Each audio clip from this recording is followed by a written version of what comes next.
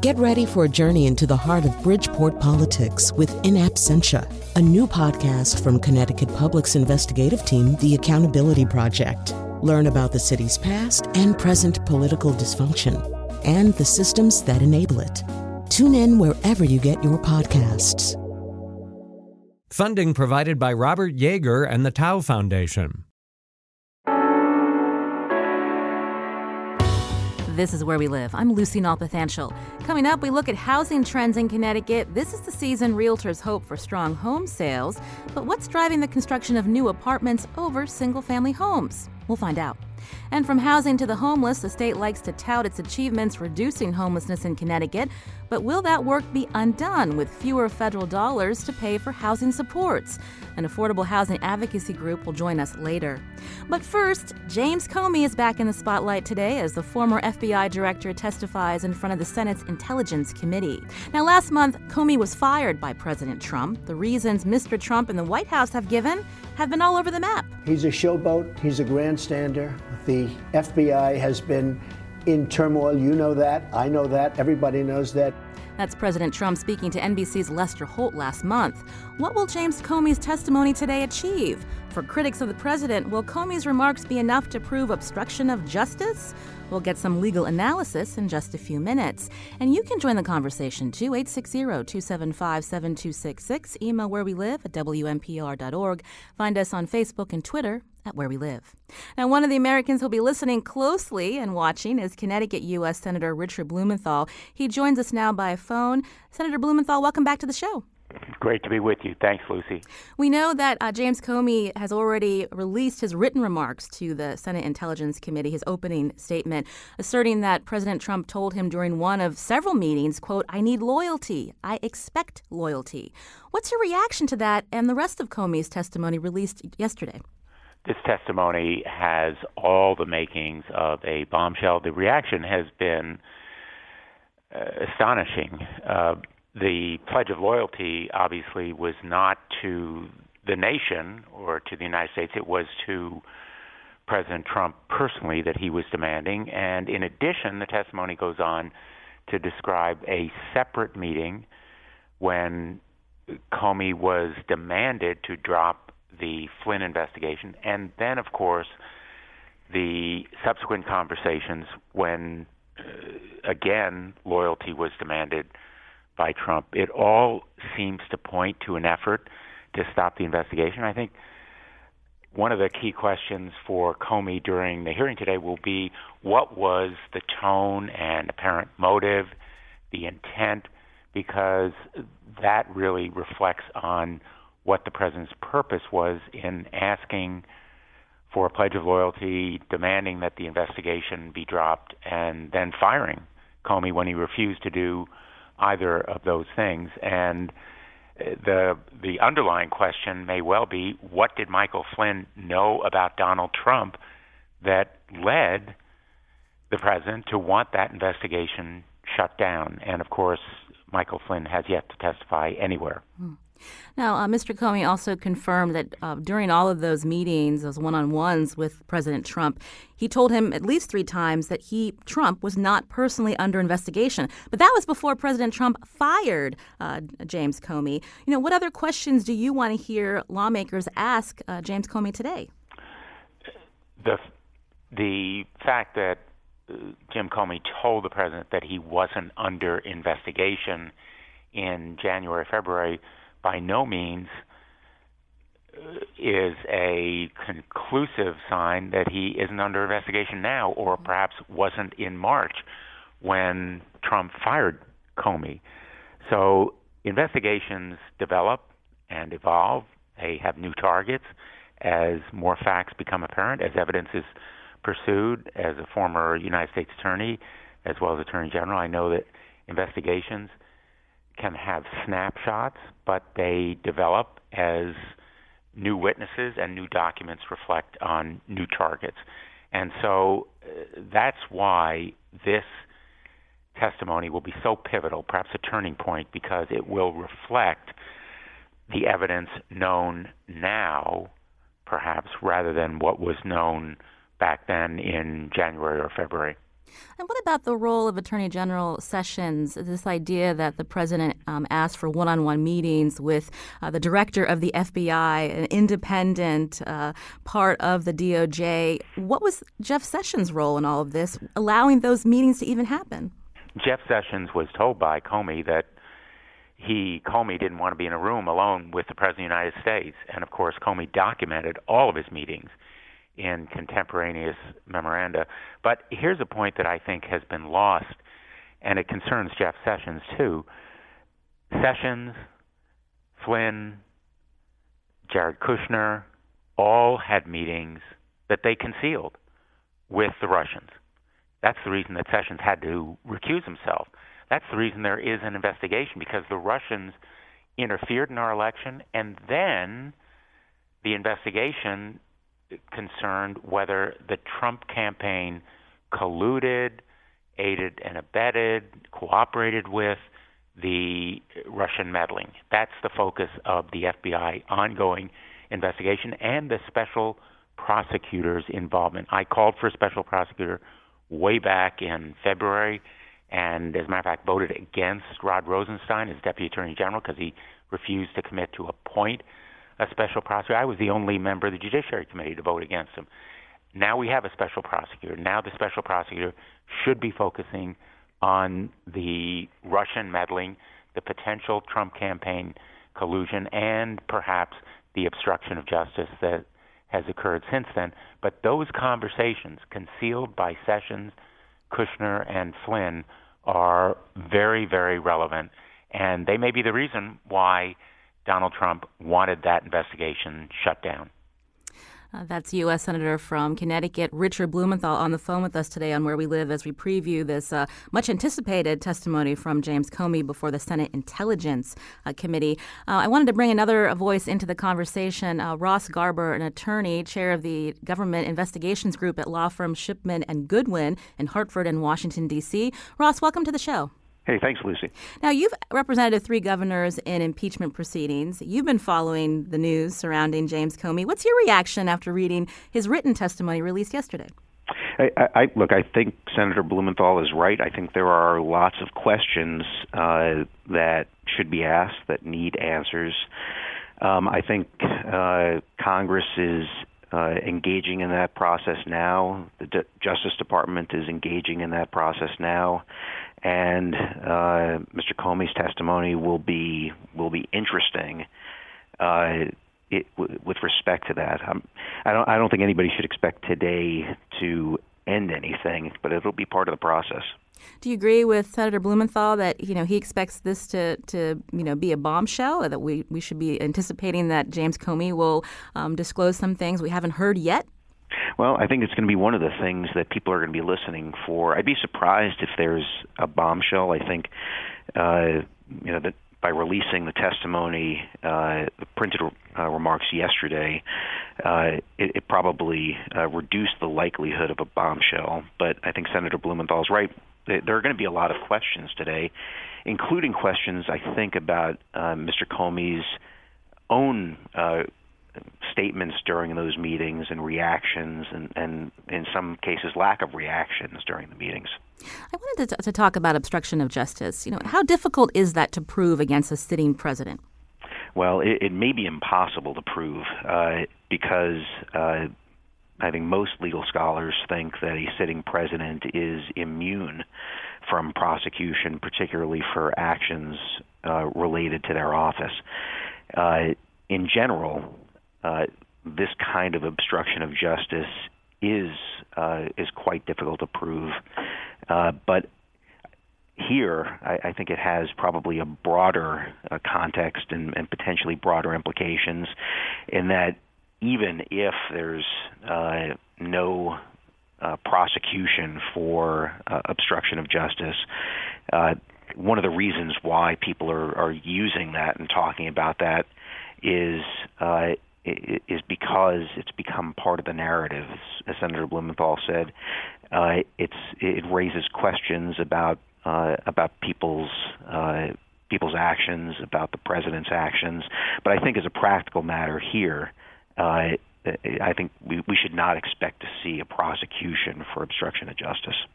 And Senator Blumenthal also raised the question of intent based on what James Comey has written, what has been reported extensively, and then today, depending on what he's going to say before the Senate Intelligence hearing, what will we expect to hear about that question of intent? Is it enough to prove that the president is hiding something? Yeah, well, look, I think that's going to be one of the key questions is what did the president intend? And if you step back for a second, one way to look at this is the president came from the private sector. This is his first elected office, and as a private citizen in the private sector, imagine that you've been accused in the press of something that you believe you didn't do, you didn't do. And there's an investigation about it, and that it's deeply affecting your ability to get your job done and deeply affecting the people around you. You can imagine somebody in that context would want to say, "Hey, look, can you make clear that I'm not under investigation? Can we clarify this? Can we get to the bottom line sooner rather than later? For all of those reasons." Now, people with long histories in public service know that there are lots of reasons why you wouldn't want to have that conversation. And one of the things I would expect Mr. Comey to be asked is why he didn't explain that to the president. His written testimony recounts this odd exchange where the president supposedly asked for loyalty, and Mr. Comey sort of sat there stone-faced. He said he didn't move a muscle. One of the questions I think we should expect that Mr. Comey is going to be asked is, well, why didn't you explain to the president, why that's not how it works? Why, say, hey, look, I've served both administrations. I was nominated by President Obama for a 10-year term. You've indicated that you're not going to fire me. I still have years left on that term, and I'm gonna do my job. I'm gonna shoot straight. I have no axe to grind with you or anybody else. But we should also expect that people down the road are going to ask about this conversation that you and I are having, and we want to make sure that neither of us says anything that could be construed as inappropriate. And so, that's what I'm telling you. I think Mr. Comey will be asked, why he wasn't more direct with the president about that, and sort of sat stone-faced, and then, came up with this construction about, pledging honest loyalty. I mean, I don't know what that means, and I think Mr. Comey will be asked about that. Senator Blumenthal, do you want to respond to Ross's points? Ross makes some very good points. He's an experienced and able attorney, and he knows that obstruction of justice laws and prohibitions apply not only to public officials and presidents, but to everyone. In other words, Donald Trump has been in the business world for a number of decades, 40 years. As a businessman, he knows, having been involved extensively in litigation, that obstruction of justice is a crime, and telling a prosecutor or a law enforcement official, an FBI agent, a cop on the beat to avoid looking into a crime could be a violation of criminal law. So I think he has to be held to a standard that an informed person would be expected to meet. And point number two, I agree completely that this hearing is far from the end of this process. And in many ways, I sincerely regret that the country has to go through this gut-wrenching process of seeing potential obstruction of justice unfolding before it in real time. First of all, it's a distraction from the work that we need to do, rebuilding our roads and bridges and infrastructure and ports and airports, as we well know in Connecticut, achieving a better health care insurance system, building on the Affordable Care Act, not repealing it, tax reform, immigration reform, so many challenges ahead. But the rule of law has to prevail here. Nobody is above the law. The president has to be held to a standard that everyone else meets, and the Russian meddling and interference in our elections is profoundly serious, because if we don't make them pay a price, And if anybody cooperating with them is not made to pay a price, it will happen again and again. 2018, 2020, the intelligence community has said openly in public and testimony before the Armed Services Committee, where I sit, expect it again if we don't make the Russians pay a price now. That's U.S. Senator Richard Blumenthal, who represents Connecticut, as well as Chris Murphy. Thank you so much for your time, Senator Blumenthal. We appreciate it. Thank you so much. I wanted to turn back to Ross Garber before we head to break. Senator Blumenthal alluded to this. There's a lot of work that needs to be done to run this country. Meanwhile, there's FBI investigations, more congressional investigations, again, into whether associates of the president, whether there was collusion with Russian operatives during the campaign. No idea how long this will go on. Should Americans have confidence in this process, Ross? Well, I would be surprised if this is over, very soon. Investigations take a long time. Bob Mueller, who's heading up the investigation for the Department of Justice, is known to be thorough, and so I think this will take a while. There'll also, and there clearly are congressional investigations going on, but I think it's for all of those reasons that the American people probably should be confident that ultimately they will get to the bottom of this. But you can see why, given all of that somebody in the president's position, in the administration's position, would feel consternation, because as Senator Blumenthal alluded to, it is affecting, all of these investigations are affecting the agenda of an administration, and they're occupying media time that could be spent talking about other issues. And so one could understand why I think the president and others around him might feel frustrated by all of this. That's Ross Garber, chair of the Government Investigations Group at law firm Shipman and Goodwin in Hartford and Washington, D.C. Ross, thank you so much for your time. We appreciate it. Sure thing. Thanks, Lucy. This is Where We Live. I'm Lucy Nalpathanchel. Just a reminder that starting at 10 this morning, we'll bring you live anchored coverage of the James Comey testimony before the Senate Intelligence Committee. That's from NPR News. Now, coming up, lots of new apartments are being built in Connecticut versus a traditional single-family home. Is it about cost or something else? We'll dig into this new trend after the break, and we want to hear from you. What's leading you to downsize? Or are you a young professional looking to rent versus buy? Join the conversation, 860-275-7266.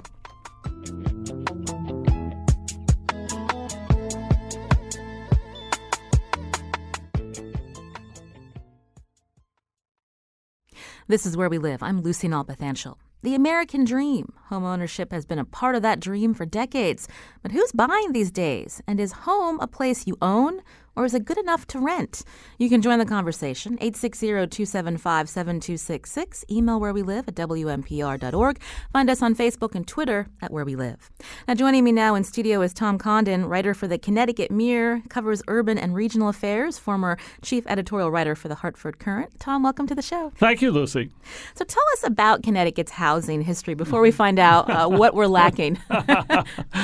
Well, we are seeing two trends here, and we have for the past several years. One of which is a shift away from detached single-family homes, that were being built like crazy in the years after World War II. I mean, that was the Ozzie and Harriet, the move to the suburbs, the American dream. You see those ranches still around. Ranches, and the lawn, and the crabgrass revolution, someone called it. All right, so we have this big post-war suburbanization, and in some years in Connecticut in the 70s and 80s, more than 90% of building permits were for single-family homes. So we weren't building many apartments. Now we've seen that shift in the last 10 years. As recently as 2004, nearly 70% of permits were still for single family. 2015, 60% were for multifamily. So we've seen a switch from the single family detached home to many, many more apartments, condos, townhouses, houses that are clustered, multifamily housing. So what's driving that trend? Is it cost? Well, several things. Families are smaller. You don't need this this big humongous McMansion. If you're a married couple with one child, you can live in a smaller place if that's your inclination. So families are smaller. Housing formation is different. They're more divorce rate is higher than it was back in 1950. Households are being formed differently, and people living alone or people living with friends or every which way from Thursday. So household formation is different. Also, younger people, millennials, interested in living in cities, like a walkable community, are okay with renting for a time.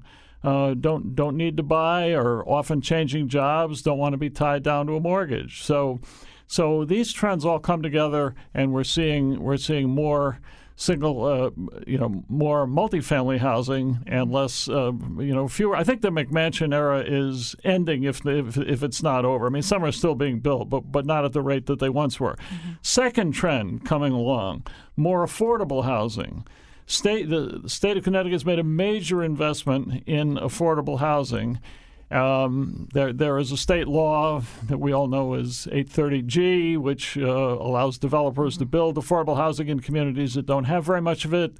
There is a program that the Partnership for Strong Communities is an advocate of called Home Connecticut, which encourages communities to plan housing incentive zones where developers can add density in return for building mixed-income communities. So that is encouraging more affordable housing, which we need. Now, you reported on a specific, I think, mixed-use or multi-home development in Simsbury. Why Simsbury? Well, the Simsbury is it is an interesting community. It has been well led. It wants to develop, create more density without ruining its quality of life, its open space, and you can do that by building multifamily housing. So Simsbury is trying to increase the density in its town center, increase the vitality there, but keep its beautiful vistas and bike trail and parks and all. So Simsbury is an interesting example of that. So there are two multifamily housing projects underway in Simsbury with an affordable component. Mm-hmm. But I asked that question, Tom, because why Simsbury? Because we know it's a wealthy town. There are some wealthy suburbs in Connecticut who aren't interested in mixed family homes. I'm looking at a recent report from the Connecticut Mirror that the General Assembly just approved a bill that would actually ease affordable housing requirements for municipalities, make it easier for cities and towns to qualify for moratoriums under that 830G law that you just mentioned. Well, there's always a tension. Mm-hmm. There some towns get the picture and some don't, but more do now than there were in years past. I mean, look, a variety of housing is a good thing. For one, here's one. The people who moved into those brand new ranches after World War II are now getting older, and they want to downsize. Their kids are getting older, the boomers, and want to downsize. Well, if you don't have a mix of housing, there's nothing to downsize into. And ideally, you could, if you have a good mix of housing, you can have younger families moving into the bigger homes and older families moving back into the smaller ones. So. And a lot of towns understand this, are getting the picture more than those that once did. This is Where We Live. I'm Lucy Nalpathanchel. Tom Condon's in studio with me. He's a writer for CT Mirror, covers urban and regional affairs. He did a recent story about a new trend in the housing market these days in Connecticut, building more new apartments versus the traditional single-family home. I wanted to welcome into the discussion Amy Bergquist. She's a real estate agent in Central Connecticut. Amy, welcome to the show. Thanks for having me. So you've probably heard what Tom was saying, and I'm curious, as a realtor, what are you observing in terms of this idea of older couples who want to downsize, and if there's not mixed home developments, there's nowhere to downsize? Yes, I mean, I see with my own clients and other agents in the area that it's a multi-year process for a lot of people because they need to determine where do they want to go next. And oftentimes apartments aren't where they want to go next because they've lived in a detached house for their entire lives and they don't necessarily want to go to attached housing with others where you're in a community. So, they look at condos and apartments and is that acceptable to them? And should they be looking at smaller single-family homes? And based on that, I find that most are staying in the area, not relocating out. But it's not a quick process. They have to come to the realization of, I've lived in this large house for a while, and now how do I make my new space work for me? Tom? Yeah, Amy, let me ask you something. If you and I founded a development company, could we make a lot of money by building smaller houses on one story for older people? Yes, but I don't know where you would get the land for that. A lot of the problem we're having is that there's no land supply here in the greater Hartford area for the most part. So what people are looking at is housing stock that's 60, 70, 80 or plus years old, and do they want to move into that as a downsizer? And then they're also competing with the millennial group who's looking to move into those homes. And before we talk about the millennials, I wanted to ask our listeners who are right now, are you one of these couples looking to downsize? What are you finding out there on the market? 860-275-7266. And if you're a millennial and hoping to buy, or maybe not, tell us why. 860-275-7266. Let's talk about that competition, Tom, sure. between the millennials and the downsizers. Well, yeah, I think the a chronic problem in Connecticut has been retaining younger people, younger workers, college-educated workers, and if they have a place to live, there is a better chance of retaining them. I mean, look at Brooklyn. 25 years ago, people were moving to Brooklyn because there was plenty of affordable housing. Well, good Lord! Now the price of housing prices in Brooklyn are through the roof, and companies are starting to move there. So when you get this, you get a congregation of millennials, if that's the right word. Some of them will start businesses, and you generate some economic development, which I think is the point behind the state's investment. Now, you've also reported that Stamford and Danbury, their markets are actually booming. Is it because of the proximity to New York, not being able to afford New York, but wanting to be close enough and hip enough? Absolutely. New York is like the second largest economic engine in the world. And proximity to New York. Now, Stamford, they're slightly different stories because it's harder to get to New York from Danbury than it is from Stamford. But Stamford is really, it's a 40-minute train ride to New York, and it has the harbor, and Stamford is just it's unbelievable. There are cranes in Stamford. There are 3 huge multifamily projects under construction right now in Stamford. And not many cities can say that. Well, before we get to some calls, though, Tom, you're talking about these apartments that are being built in Stamford. But how affordable are they?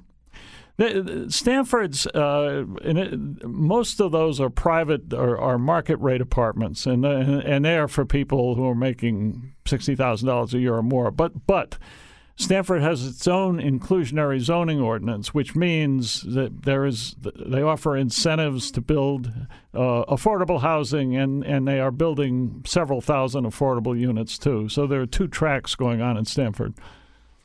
This is Where We Live. You can join the conversation, 860-275-7266. Gary's calling from his car. Gary, you're on the show. Hey, how are you? Good. What's your comment or question? My wife and I lived in West Hartford for 26. Oh, I think we lost Gary. Gary, can you hear us? Yeah, can you hear me? Yeah, we can hear you now. So you said you and your wife lived in a home in West Hartford for a long time, and now what's up? Right. We sold the house a month and a half ago and moved to a loft apartment in Hartford, right near Front Street. It's great. You can walk to the restaurants. You can walk to the Athenaeum. Off the front. Well, that's good news for officials to hear. Someone from West Hartford's moving into Hartford. Gary, it sounds like your phone has cut out again, but thank you for telling us that. Amy, I wanted to go back to you, Amy Bergquist, a real estate agent in Central Connecticut. Is Gary's story common? People are moving from the burbs to come into Hartford? We do see that a lot, and I actually live in Hartford proper and work out of West Hartford, so that is a common theme that we see.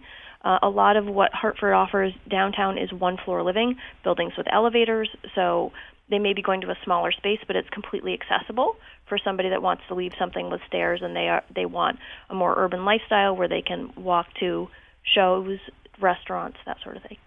And as far as millennials, Amy, are you hearing from a lot of them that just want help finding one of those newer apartments that Tom's featuring in his articles?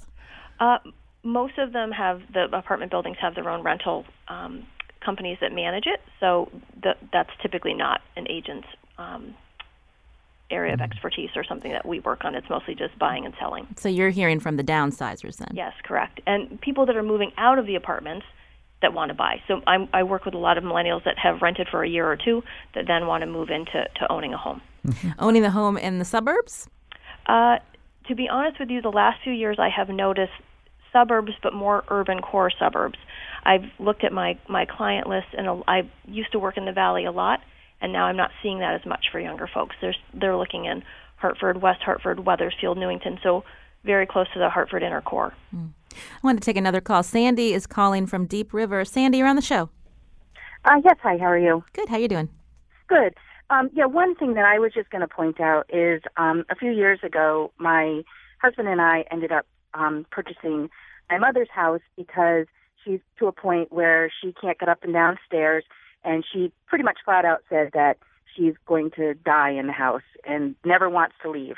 So we kind of evaluated where the situations were. We sold our house and decided that we're going to live as a multi-generational family.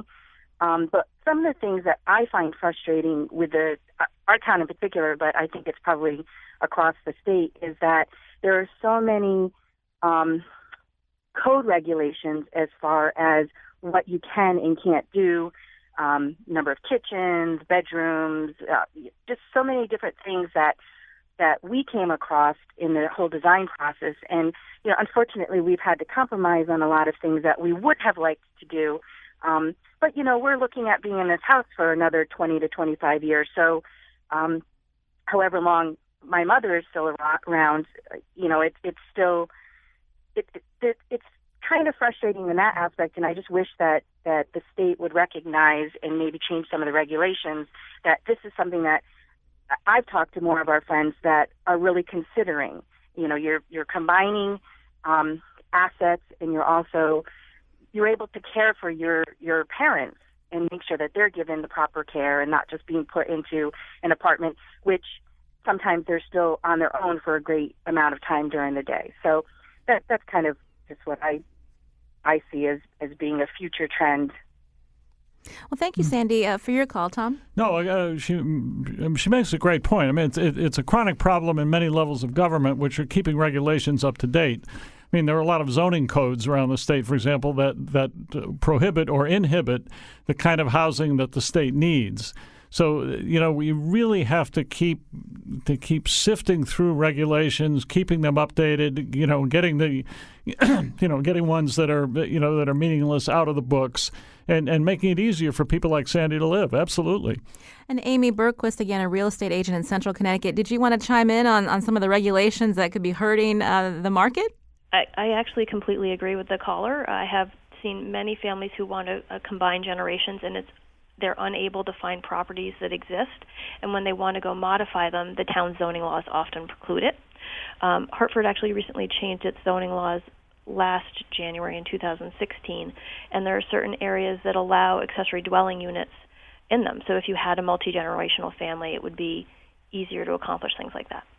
This is Where We Live. Today we're talking about this trend that's being seen in Connecticut, more new apartments being built over the traditional single-family home. Bill's calling from Middletown. Bill, you're on the show. Hey, how you doing? Good, go ahead. A quick question is, so I've had some exposure, but I can't say I know all the details about how developers can use the affordable housing aspect of things to get around like wetlands or environmental, so if they run into a wetlands problem, then they can say, oh, well, we're going to build affordable housing and then move forward with the project. All right, Bill, good question, Tom. Actually, the one way that a town can stop a project is through health or safety issues. If there is a health or safety issue, a town can successfully reject an 830G project. So developers are not allowed to traverse, or should not be allowed to traverse wetland laws, for example. I wanted to go back to the question of affordability and the number of affordable housing units that have been built in the last several years. In terms of what has been done under the Malloy administration, can you explain exactly what's out there for people that fit within that income level? Well, first of all, income is measured as a percentage of area median income. So someone who was making, and projects differ. 60% or 80% of area median income would be the ceiling for people moving into some housing. So it varies by project. Also, state money, for example, in the housing in downtown Hartford, where nearly 1,000 units have been built so far. Most of that is what is called 80-20. 80% are market rate and 20% are affordable. And the Malloy administration has built, I have the numbers here somewhere, more than 10,000 units, and with another 6,000 in the pipeline. Now, which is significant, but there was a task force in 2001 that said the state needed 68,000 affordable units. So we still have a ways to go. I want to take one more call before break. Ben from Madison. Ben, you're on the line. Hi, how's it going? Good, go ahead. So I just wanted to call and represent the group of millennials who are buying houses. I bought a house last Saturday in Madison, Connecticut. Congratulations. Wow. Thank you. And for years and years, my wife and I rented. We rented for 8 years. And finally, we wanted to put some equity into something. And I think there is a group of millennials who have been working since they got out of college. They've been scraping and saving. The American dream, in quotes, is still alive for us. And what we want is what our parents had. We're not rebelling against the status quo. We don't need to be in the city. We've been there. We've done that. We're kind of just looking to settle down in the burbs. And I don't think that's a shameful thing to say. And I think there are still millennials who want what their parents had, or a version thereof. Well, thank you, Ben, for your call. Amy Berquist, again, a real estate agent. This must be good news when you hear young millennials that are looking to buy. Yes, and I see that often with my own client base. If you look at some of the rental rates that people are paying, so for example, if you look at a studio downtown Hartford right now, the rent on that is equivalent to principal, interest, taxes, and insurance mortgage of a $200,000 house. So, that's a starter home for a lot of people in the Hartford area. So if you're paying $1,500 plus a month for rent, you can easily get a $200,000 house. Yeah. The distinction. Notice that Ben said he and his wife rented for years. That's the difference. Millennials, will do that. You're not buying a house at 23 anymore. No, that's right. Which people did a generation ago. If they got married, would buy a house when they were 24 or something. My parents did that. Of course, the house cost $11,000 or something. But it's the renting for years part that we're seeing. No, some of the millennials who move to Brooklyn, will have a great time for 7 or 8 years, and then buy a house in Westchester or Danbury or someplace. Yes, but are their parents paying for those apartments in Brooklyn? You bet. I want to take one more call. Preston from Branford. Preston, we just have a couple minutes. Go ahead. Yeah, sure. I downsized from a house in Guilford and moved to Branford. I'm 60 years old and looking at retirement, and I chose a two-family house where I have a very nice tenant who helps pay my mortgage payment, because I don't want to be strapped with a high rent, as some of these new apartments are very expensive, or a big mortgage payment. I live near a train station, and I'm excited about the transit-oriented development. There are restaurants and all kinds of things, and I'm 10 minutes into New Haven, so it pays to be near an urban center where there's things to do. Absolutely. That's correct. And also to watch your monthly payment, whether you're in a mortgage or in a rental. Well, thank you, Preston, for your call. So we've heard from a few couples who Absolutely. wanted to downsize but haven't left Connecticut. No, that's right. That's right. And interesting, he mentioned New Haven. People are now retiring in downtown New Haven. I mean, there has been a big surge of housing in downtown New Haven. There's a lot of new restaurants. Downtown New Haven is really a good story. The Ninth Square development, and there are people on the street all the time. Downtown New Haven is doing just fine, thank you. Well, I want to thank Amy Bergquist for joining us on the conversation. Again, a real estate agent in Central Connecticut. Amy, thanks for your time. Thank you. In studio with me is Tom Condon, a writer for the Connecticut Mirror, covers urban and regional affairs. When we come back from the break, we're going to look at efforts in the state to end homelessness and hear about budget uncertainties in Hartford and in Washington. You can join the conversation. 860-275-7266.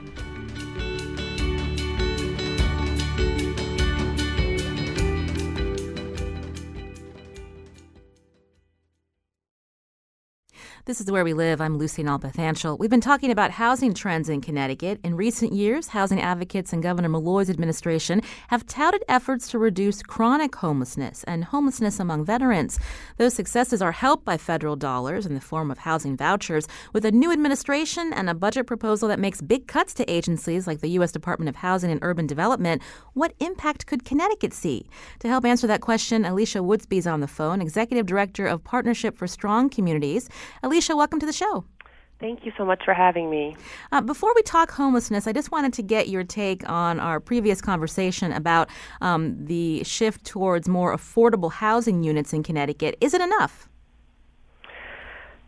There's no doubt that there's been tremendous efforts under the Malloy administration, and since he's come into leadership in the state, we've seen more investment than we've seen in decades. But the need for affordable homes is pretty dire, and we need them in high-resource communities. We still have the sixth highest median monthly housing costs in the country, and those costs really, they wound economic growth efforts, and as you talked about, they deter young professionals, families, and businesses from staying or locating in Connecticut. So we still have a severe shortage, but we're moving in the right direction with the leadership that we have in the state. And Tom Condon mentioned that a study was done that 68,000 more affordable housing units need to be built to really satisfy the need. Does that number sound right to you? The estimates vary from somewhere around 68,000 to 90,000. It's a lot. We know we need a substantial amount of housing. The question is, how much do we need to actually shift the costs of the housing? Tom? Oh, I just want to correct something I said earlier because I now have the actual number. The Malloy administration, since 2011, has financed the construction of about 21,000 affordable units, 14,500 built or under construction, 6,500 in the pipeline, and the investment was just over $1 billion. And I just wanted to correct that. Thank you. And Alicia, I'll go back to you. So we were talking about affordable housing units. Who are the people that are living in these affordable homes? So that also varies depending upon what type of affordable home or unit that it is. There are half of all renters in the state are paying more than 30% of their income on their housing, and about 250,000 are paying more than 50% of their income towards their housing. We know that I can tell you that the need for affordable housing most significantly impacts people who are either extremely low income or very low income in our state. Now, when we talk about efforts to reduce homelessness in Connecticut, can you walk us through, what has been achieved, but then with future budget issues, not only in Connecticut but in Washington, how will these efforts be derailed? So there's a wonderful story to tell about the collaboration, the work that's been done in Connecticut. We consider it a success story. We believe it's important to share that this success did not happen overnight. Through years of planning and collaboration and investment in leadership over more than a decade, we're now at the point where we have made veterans' homelessness rare and brief in Connecticut, and we figured out how to really tackle chronic homelessness, which is homelessness amongst individuals who are have long-term and repeated episodes of homelessness, and also have serious disabilities, often serious mental health and substance abuse issues. And it's a relatively small population of people who are in homelessness. They have multiple compounding social and economic barriers, and then this even smaller cohort who are really grappling with some complex problems.